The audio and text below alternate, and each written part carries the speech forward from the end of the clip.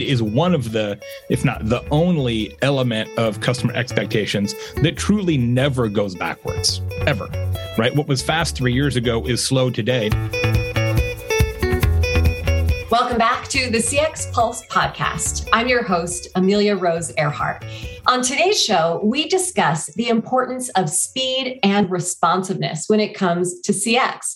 And today's guest and expert is Jay Baer, CX and marketing expert and advisor. He's also an author, researcher, and a speaker. And Jay, I mean, you're a 6-time author. Give me a break. You must really know your stuff. Well, thank you. I appreciate that. Since this is all about speed and responsiveness, we should do this episode in like 45 seconds. We'll just be done. I have a feeling that with you, we could, and we would still learn a lot. But let's start from the beginning. Tell us a little bit about your expertise and why you got started in customer experience and specifically around that speed and responsiveness. I'm a 7th generation entrepreneur. So my family's been self-employed since like the mid 1850s. And so the idea of the primacy of the customer and that the customer really ultimately decides the success of your business was just something that I grew up around. I've been an advisor and a strategist for major brands now for 30 years since domain names were free. And the one thing that changes is technology. The one thing that doesn't change is that customers lead business to where they need to go to satisfy ever increasing customer expectations. And Amelia, the thing that got me kind of down this path on speed, all my books have had at least a chapter about speed. I think it's always been a really important component of CX overall. But now the research would suggest that speed may be the most important component of customer experience. And the reason that is so is because of the pandemic, all of our relationship with time has changed. We were all confronted with a lot of drama, I think it's safe to say. And in a time where everything is hard, what we really crave is easy. We all kind of realize that, man, we only have 1,440 minutes a day, each of us. And it's funny, time is the only inelastic resource. It's the only thing that everybody on this planet shares equally. The only thing. It doesn't matter if you're Elon Musk or experiencing homelessness, or you're Venezuelan or American or a grandfather or grandson. We all have that 1,440 minutes. And all these big trends that we're seeing, quiet quitting, the great resignation, leisure travel, spending more time with family, work from home, every single one of those trends, Amelia, is based on the real trend, which is that we care more about time and how we spend it than ever before. So if a business takes longer to get back to than you think, it feels like time is being stolen from you. And if they get back to you faster than you expect, it feels like you've been given a gift of time. And those matter more to us than they used to. Well, you put that so well. Time can come to an absolute standstill when you're waiting on the phone or waiting for that response that's so critical.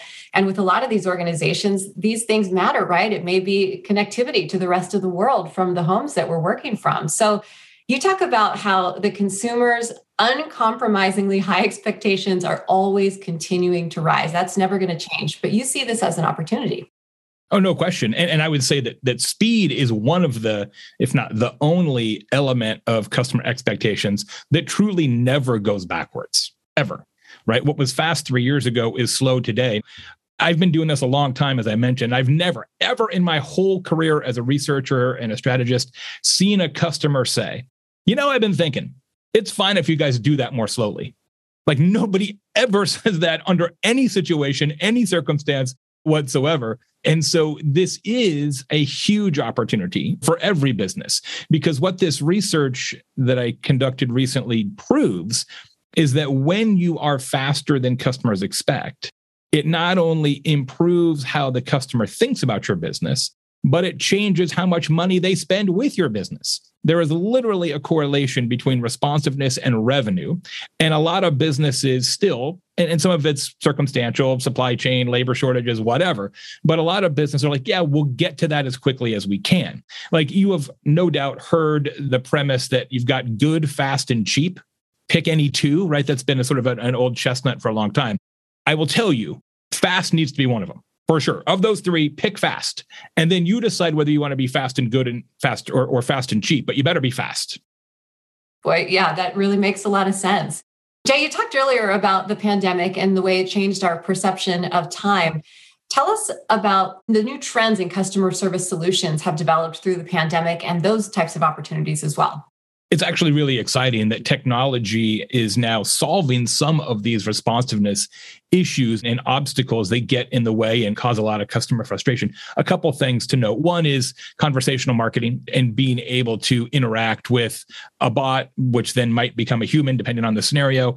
And that allows most businesses to kind of scrape off the top the more prosaic, repeatable, obvious questions and answers, which then frees up human agents to work in more complex cases. That is obviously something that's a massive trend. And I think the intelligence and the AI and the machine learning of most bots are getting better and better and better. And so consumers are becoming more apt to choose that option when it's presented, which I think is fantastic for everybody. The other big technology advance that we're seeing is true omni-channel kind of data sharing between platforms. It's always been an issue, as you know, that in many companies, there's sort of one customer record for telephone and a different customer record for email. There might be a different database for when we interact with customers in chat or in social media. And a lot of these things don't interoperate historically, which is why you get the thing that customers hate the most, which is, oh, tell me your account number. And you're like, bro, I just put the account number in the phone when I called you.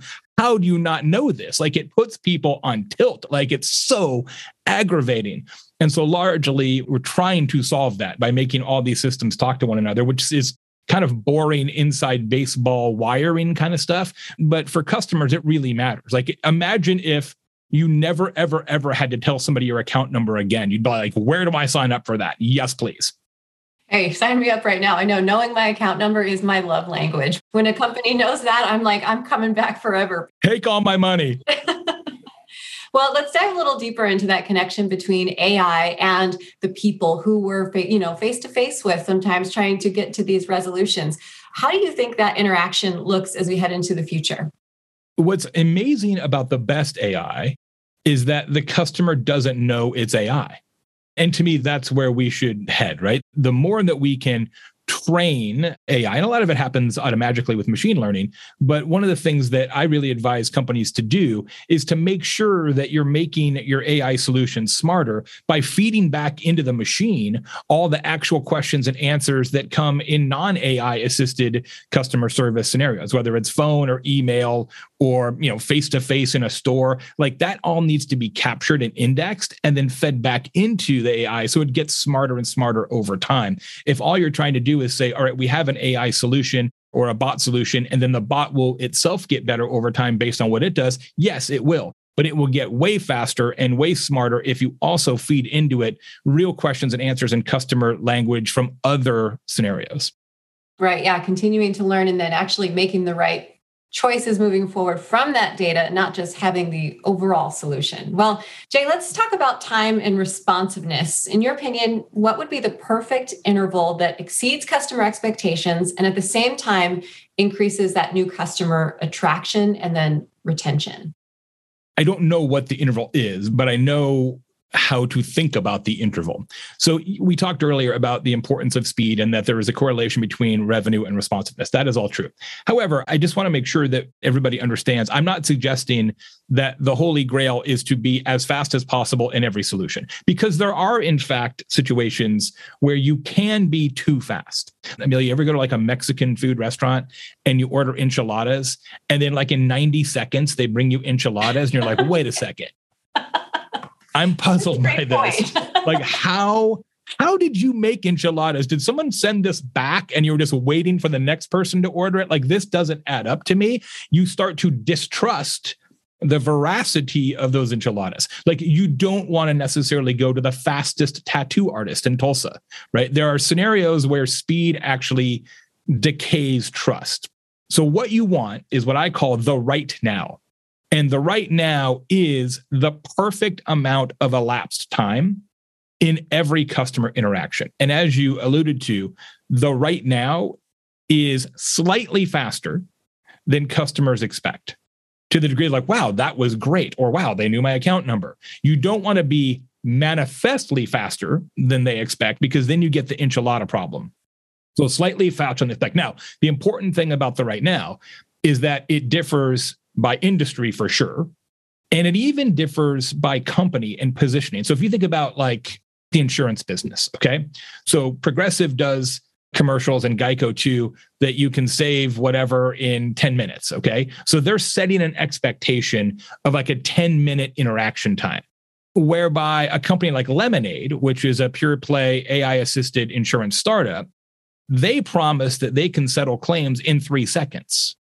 So literally their entire market positioning is driven by a different sense of what is the right now for their customers and their clients. So it definitely differs by industry, and it differs by business within a category. So the most important thing you can do is to first understand, well, how long does it take you now? It's amazing to me how often I work with businesses and say, okay, cool. How long does it take you on average? What's the median and the mean to set up a delivery for a customer for a couch?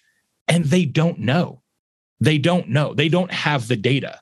Now, they may have handle time for customer interactions on phone or response time on average for a chatbot or even social media, but they don't actually know the elapsed time on average from somebody sets up an order and they get a couch, et cetera. So the first thing you got to do is know what today is, and then figure out what your customers actually expect, and then go just above that. Mm-hmm. This is really cool stuff. I could talk to you about this all day. And plus, you've got such great energy around it all. Jay, I know our listeners are really going to want to check out more about you. So why don't you let them know where they can get in touch and learn more about your research? Thanks so much. This research study, The Time to Win, the consumer patience study, is full of fascinating statistics about revenue and responsiveness. There's a whole website for it with infographics, videos, key facts, all kinds of stuff. You can download it at theTimeToWin.com, theTimeToWin.com. And my website for speaking and advising and fun stuff and tequila reviews is at jbaer.com. Oh, wonderful. And now I want to get enchiladas for lunch, but not too quick enchiladas. Not too. You want a reasonable, somebody actually made this, right? This wasn't out of an enchilada machine. That's where you start getting freaked out. Exactly. That's the sweet spot. All right, Jay, thanks so much for being on the show. My pleasure. Thanks. Thank you so much for joining us on the CX Pulse podcast. Stay tuned for upcoming episodes. And if you enjoyed today's episode, please subscribe and leave a 5-star review. This podcast is brought to you by NICE, the world's leading cloud CX platform. Go to nice.com to learn more about our innovative and comprehensive end-to-end CX solutions. That's nice.com.